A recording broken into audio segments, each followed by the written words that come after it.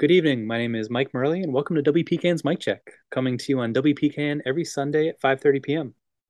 Welcome to everyone listening at 89.5 FM on your radio dial. Welcome to everyone streaming live or tuning into our podcast at WPCAN.org. Each week on Mic Check, one of our hosts examines global, national, and regional issues and their effect on our local community.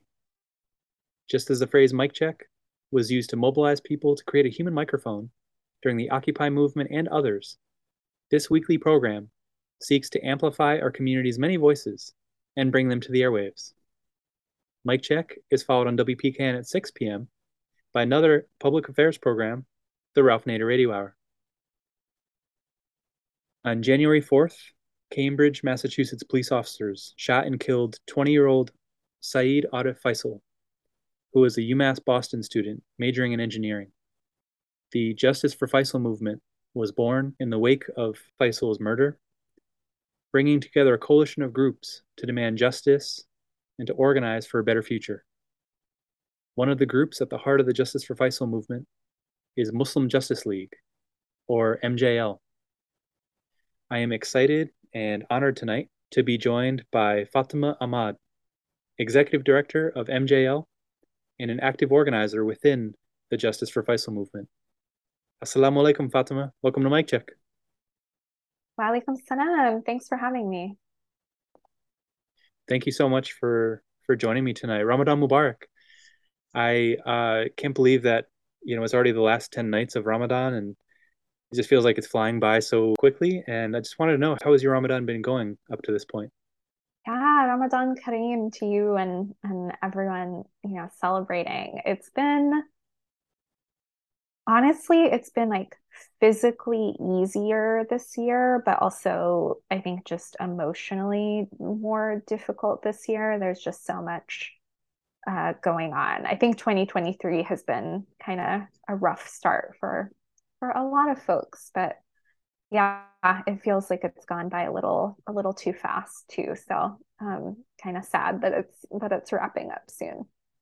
Yeah, I definitely agree. And I'm excited to jump into this conversation with you tonight. And I was wondering if you could start first by talking briefly about how long you've been with MJL, and if you could also discuss the organization's mission and vision. Absolutely. Yeah, I have now been with MJL for 6 years, which also feels kind of unbelievable. And MJL just, became an organization just 8 years ago.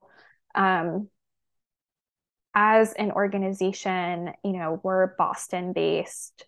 Most of our work is very local, but we're also one of very few Muslim-led organizations doing this kind of work. So we do some national work. And, really we're unique in that our mission is focused on community organizing and advocacy around like the national security complex and like the counterterrorism machine. Um, for us, we take an abolitionist, uh, you know, um, practice in terms of our organizing, which is also different. So when you think about, police and prisons, we're very much focused on the policing and surveillance end of the spectrum. So where people are, sort of, being put in contact with law enforcement. And, the unique lens that we have is really thinking about how the war on terror, which has been much longer than 9/11, like, for quite the history of the US, there has been this sort of counterterrorism effort that's targeted Muslims, especially. So how that and national security, how that impacts Muslims, that kind of policing and surveillance, and then how that goes on to impact everyone. And so for us, targeting those surveillance practices and policing practices can benefit everyone. So really, our tagline is, being led by Muslims, but bringing justice for all. That's awesome. Thank you so much for sharing that, Fatima. if you could talk a little bit more about some of the specific projects and campaigns MJL has been engaged in the past several years. Yeah, so from the beginning of MJL, it was really formed in response to a new war on terror program that was being piloted in Boston called Countering Violent Extremism, or CVE. And so a lot of our work has focused on that, both locally and now nationally. That's an initiative that basically convinces people to racially profile or religiously profile, the people around them. So it's this idea that you can like prevent people from becoming the next terrorist, prevent them from becoming violent. And of course, who is seen as like being on a path to violence? One, Muslims, right, are expected to be inherently violent. And then, of course, more broadly, like Black and Brown people, people who are becoming politically active. So we've done a lot of work around that, and we've had a lot of success around that. And I think, we're kind of known for that nationally and internationally. But some of our other work, again, like we're focusing on policing, surveillance, national security.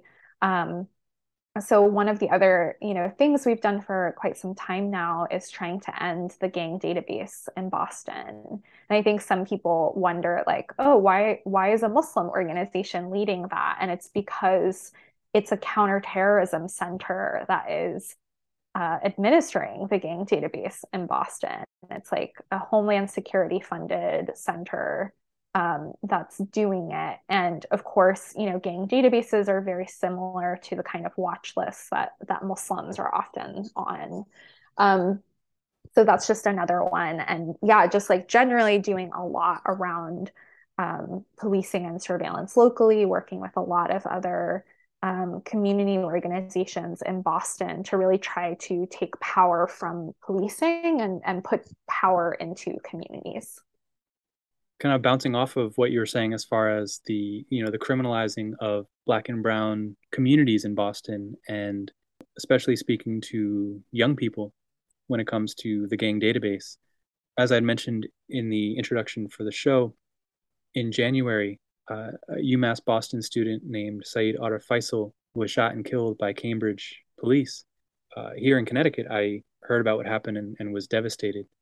So I can only imagine what you and MJL were feeling and other folks in Boston. And so I was wondering, Fatima, if you could talk a little bit about when you first heard about Faisal's murder, whatever you feel comfortable sharing about what you were feeling and thinking during that immediate time.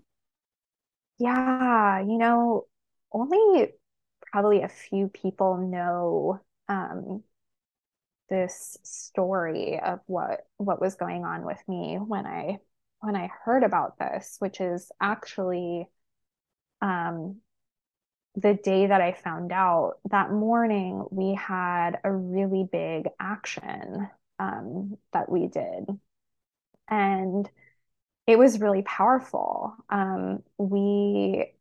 If it's okay, I'll share a little bit about this. We had been in touch with this newer collective of folks called the Just Mathematics Collective.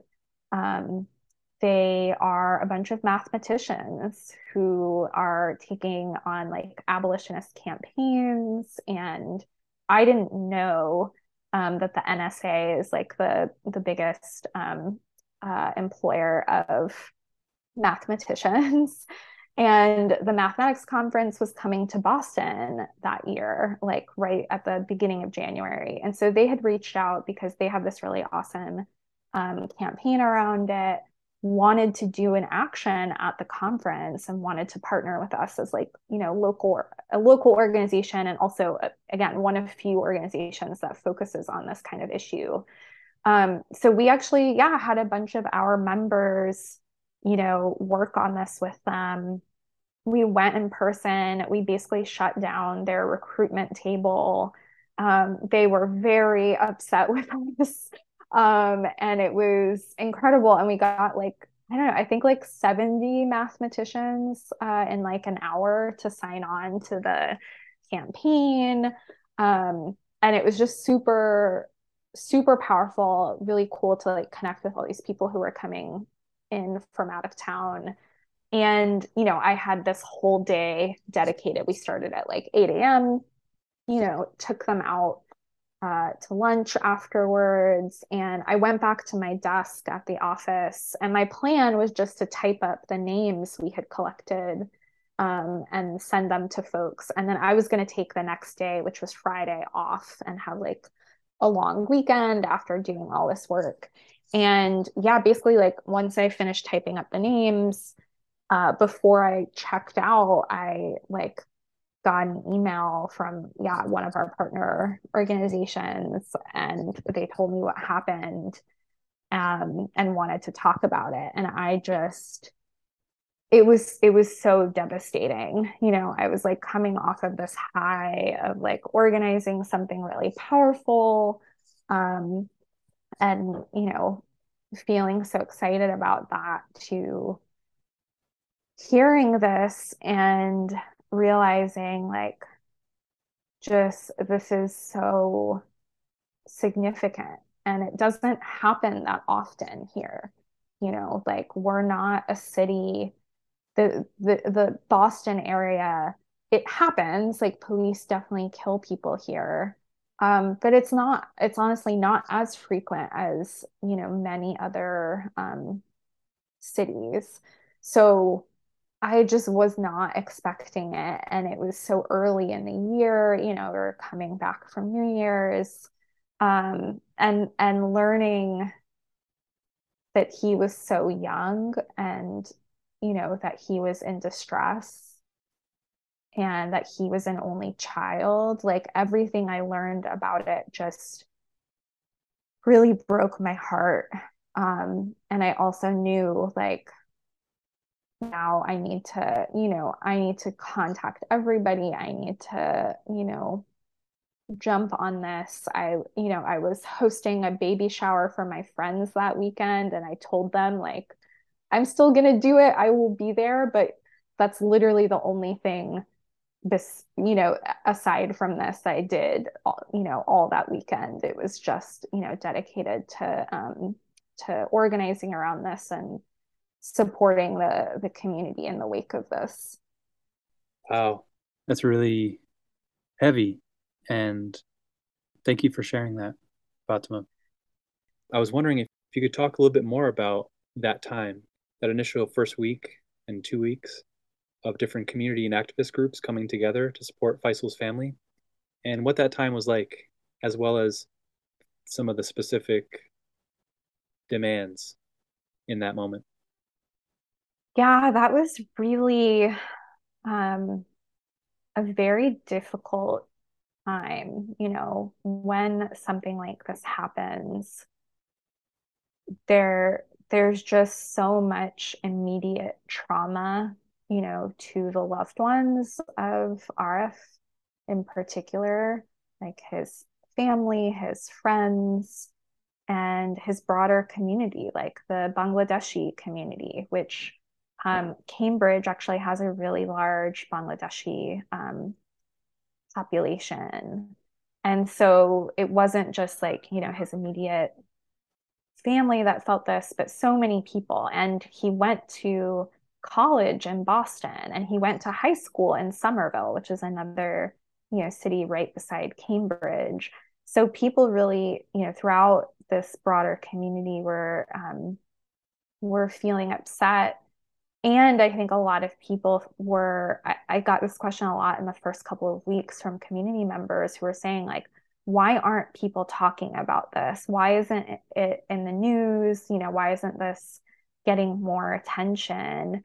Um, and I think that's always hard. People feel like there should be so much attention on this, right? Like for me, anytime someone is killed, like I want the whole world to stop for them, like everyone deserves that. And the beginning of January, those first couple of weeks, this wasn't the only police murder that happened, right? You had Tortuguita in Atlanta, you had Keenan Anderson in Southern California, obviously Tyree Nichols. There were so many incidents like this.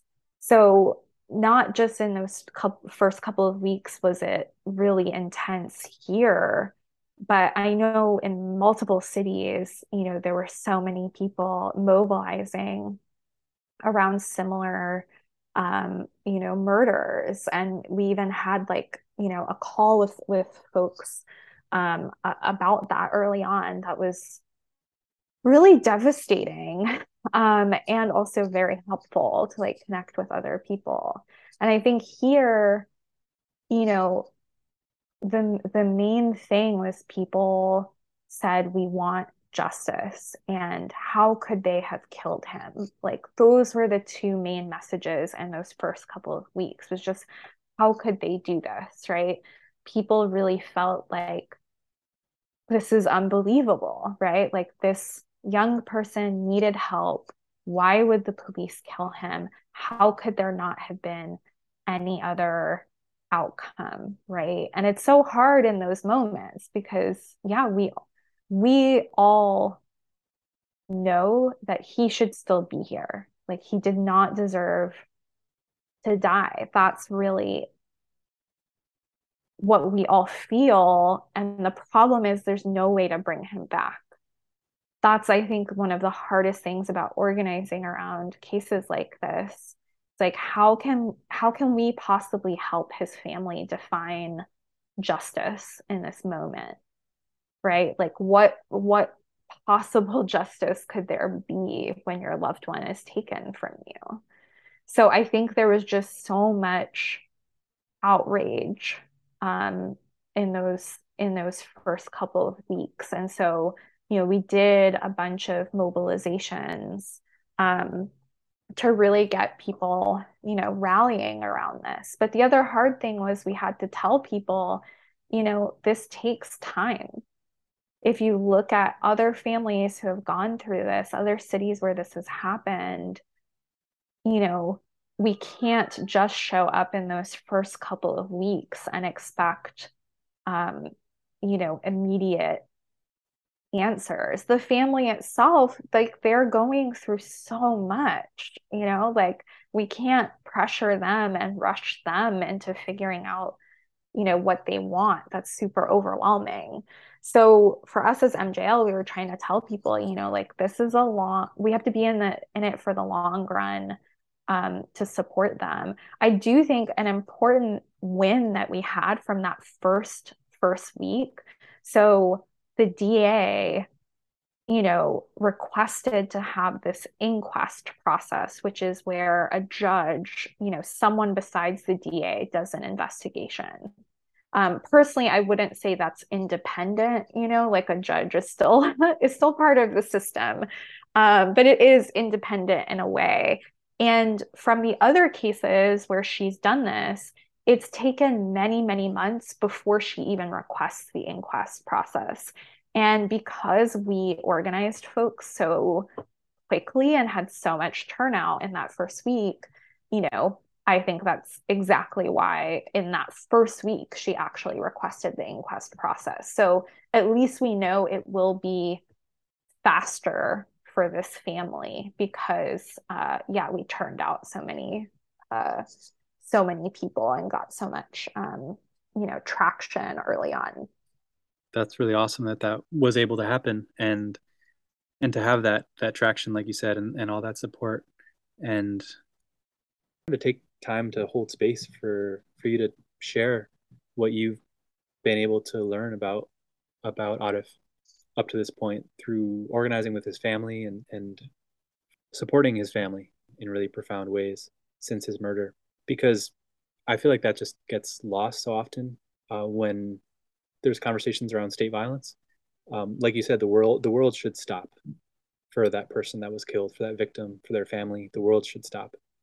So I want to kind of in our own way stop the world right now for a moment to learn more about Arif. So anything that you feel comfortable sharing and would like to share for our listeners to learn a little bit more about Saeed Arif Faisal. I really appreciate that. I think this has been one of the hardest parts is balancing, the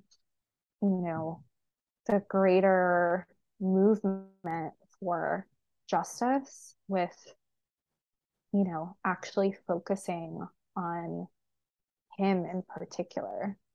I think it's so easy for, his life to be lost in, all of this political organizing.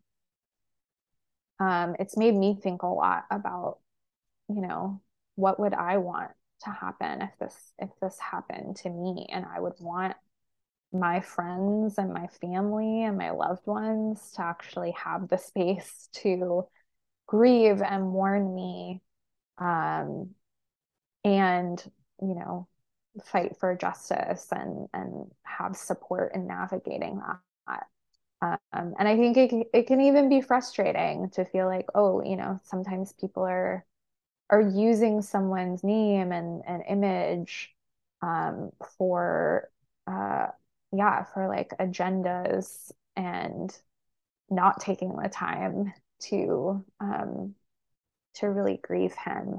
So that's been important, and we've heard that from some of his friends and family of like wanting space to actually talk about him.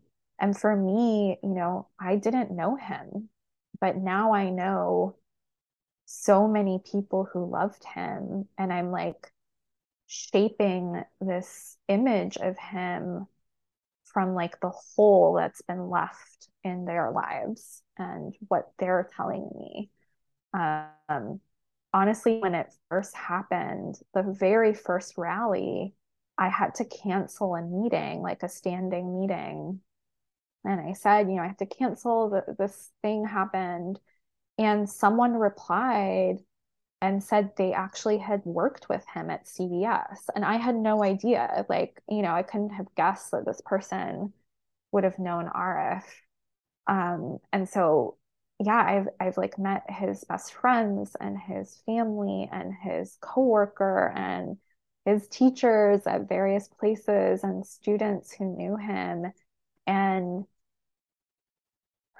everyone just loved him so much, like he really showed up for other people. Like he was a really good friend. I know that. That's so painful to know, but I know that he was a really good friend to so many, he brought joy to so many people in his life. And I think we have to actually uh, keep mourning and grieving him and keep telling stories of of who he was, because like he deserves that, and that's what will keep us going in this fight, with his family, right? Like they can't forget, and I think we also can't forget. Thank you so much for sharing that, Fatima, sharing all that, and just honoring Arif's humanity.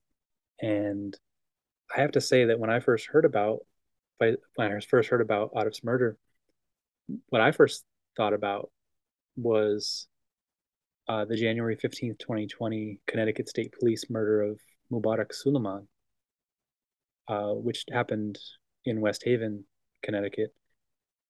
There's so many similarities. They were both Muslim from immigrant families. They were both young college students. They both struggled with mental health issues at the time of their murder by police. Like you were saying, like I've gotten to know Mubarak's family here in Connecticut very well since Mubarak's murder in January 2020. And Fatima, I was wondering, what would you like folks to be thinking about for the end of Ramadan, which is coming up? I know we're in the last stretch here. So based on all of this and the conversation we've been having and what's on your mind and the work that you do. What would you like folks to be thinking about moving into the end of Ramadan? I think it's very important for, the end of Ramadan, especially for everyone to be thinking about, how policing in prisons impacts Muslims. I think a lot of people don't realize that that's a huge issue for Muslims, but we're a heavily incarcerated population. We're about 1% of the population in the US, but we're about 10% of the incarcerated population. So these are really some of the biggest issues facing Muslims, and it doesn't get enough attention. And I think for folks who are celebrating Ramadan in particular, I would ask that you keep incarcerated Muslims and deported Muslims and, you know, those who have been killed by police in your dua and in your prayers during the end of Ramadan. Thank you so much for sharing that, Fatima. And so, as far as how folks listening can learn more about and get connected to both the Justice for Faisal movement as well as MJL, how can folks go about learning more and plugging in? Yeah, I think the best way for both is really, signing up for our emails. There's a dedicated email list that we have for the Justice for Faisal movement, where, yeah, there was just like an event, a memorial for him actually at the beginning of Ramadan, that we shared through that list. So if you want just updates on that, you can sign up for that email list. But otherwise, yeah, I think, following us on social media and signing up for email so you can get updates. I've continued sharing with the family and loved ones of Arif that there are so many people who have been moved by this and who care about it. And yeah, it's just so wonderful to have been invited to have this conversation. I'm very grateful to have been able to have this conversation with you and I'm very inspired by all the work that you and MJL and the whole coalition that is fighting for justice for Arif and supporting his family. Just very, very grateful for all the work that you're all doing. And I definitely sending love to his family. And so thank you so much for joining me tonight, Fatima Ahmad, Executive Director of Muslim Justice League, or MJL. Thank you for joining me tonight, for having this conversation. Thank you for all the work that you've been doing, including supporting Saeed Arif Faisal's family in their fight for justice. May Allah grant patience, peace, and justice to them, to Faisal's family. And may Allah reward you and the rest of the MJL team for the inspiring and powerful work that you're doing in Boston, but I know, like you mentioned, also nationally and even internationally. May all of your Ramadan du'as be accepted. Thank you for the work that you're doing, and thank you for joining me tonight. Ramadan Mubarak, Fatima. Have a great night. Thanks so much for having me. Ramadan Mubarak. This has been Mike Check, and I'm Mike Murley. Be sure to tune in next Sunday night at 5:30 for another episode. Next up, we have the Ralphinator Radio Hour, followed, of course, by Cool Blues and Rare Records with Al Bell, right here on WPKN 89.5 FM in Bridgeport, and streaming online at WPKN.org.